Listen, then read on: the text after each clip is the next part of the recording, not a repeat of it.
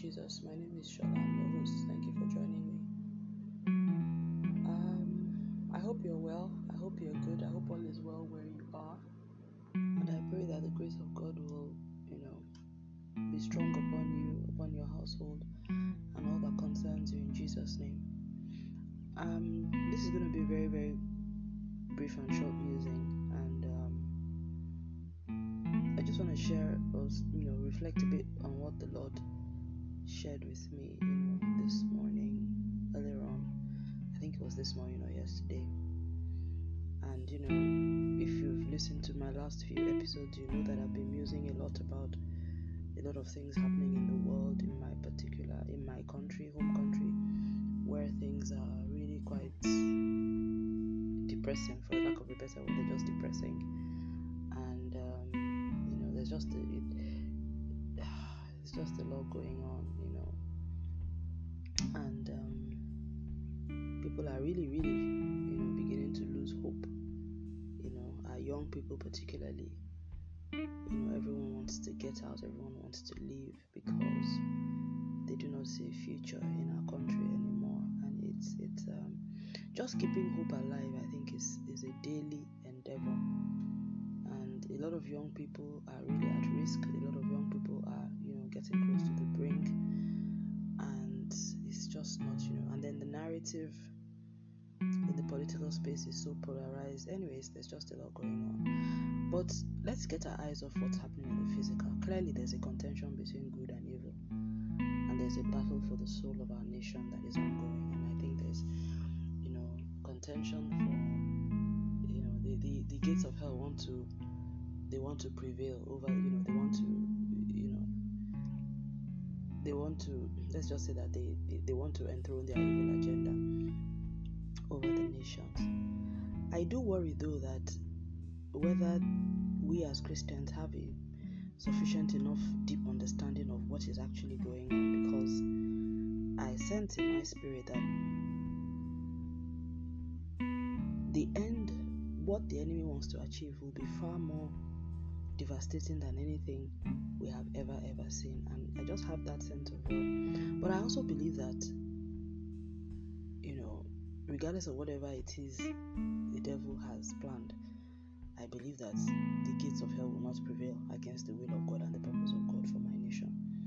But I also know that I, as a Christian, I also have a role in that, in my own space. And I've just been musing, I guess in my heart, I've just been trying to find my own sense of, okay, what do I do about this?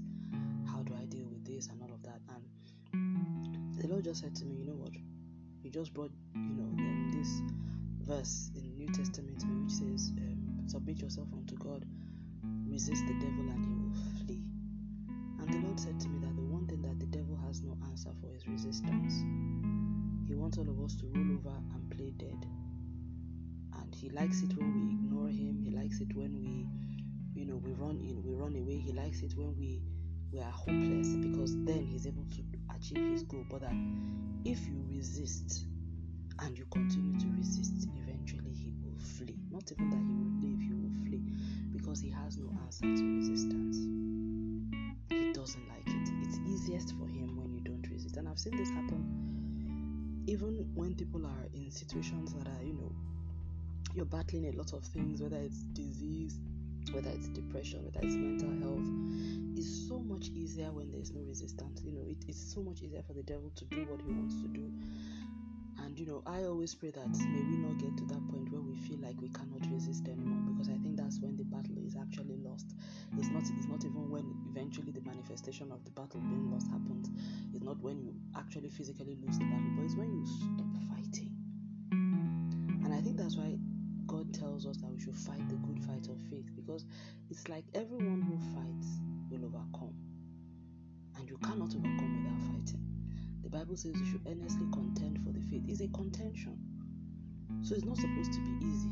Walking in faith is not supposed to be easy. It's supposed to challenge. It's supposed to be grueling, because there are forces that are contending for that faith with you. You may not be able to see them, but they're there. Their influences are there. The thoughts, the intentions, the feelings, the words, the situations. There's a lot happening that you and I are experiencing in our natural lives that is contending for the faith that was delivered unto us through Christ Jesus. So that it feels hard is normal. That it feels tough is normal. That it sometimes feels impossible is also not abnormal. But what we should never ever do is stop resisting. And that was what the Lord said to me today, and I'm so grateful that He made me do this music now at this time, because I needed to hear these words. This is so much for me. Because sometimes I think we focus so much on winning the battle, not realizing that victory comes even resisting itself is in itself victory. The ability to resist and continue to resist. And how do we resist as believers? We resist by faith in the Word of God. We resist by confessing the Word of God. We resist by prayer. We resist by supplication. We resist by thanksgiving, by worship, by praise to God in the middle of that temptation, whatever it may be, by meditating on Scripture, by speaking in tongues. All of that is resistance, not giving in to those mental thoughts, speaking up against unrighteousness, against evil. That's how we resist. Influencing situations around us by the things that we do, the things that we say. That's resisting. The Bible says we should resist the devil. What it means is that we should resist the devil and everything that is about him. So every evil that we see in this world, even in this my nation, Nigeria now, my role is to resist the evil that I see. Resist it in faith, resist it in prayer, resist it in my space as an influencer. However, whatever it is I can do within my own space, I resist that evil. When the evil narrative comes before me, I resist it. When I see it in the hearts and the lives of the people who I have influence over, I resist it. And if I have a platform, I resist it as well. I do not pretend as if it does not exist. I do not roll over. I do not play dead. Because by doing so, by not resisting, we are giving space, more and more space for the evil to thrive. There is nowhere where the Bible says that we should roll over and play dead to evil. It says we should resist. It says earnestly contend for the faith. It says do not be overcome by evil, but overcome evil with good. He didn't say ignore it. He didn't say don't address it. He said overcome it. And how do we overcome evil? The Bible says that we overcome it by the word of our testimony. So we cannot keep silent. We use our words, the word of God, to resist evil. That's the resistance of the believer. And if you are in a country like mine that is under the onslaught of darkness and evil men are conspiring and have conspired with the enemy to deliver his agenda upon this earth, the only weapon that we have is the sword of the Spirit, which is the word of God.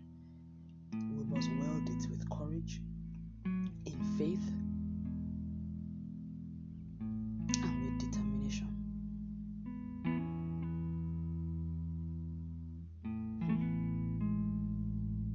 There's a scripture in Isaiah 61 that says he has set upon the cities watchmen over Jerusalem, and he says, ye that make mention of the Lord, keep not silent until he establish and make Jerusalem a praise upon the earth.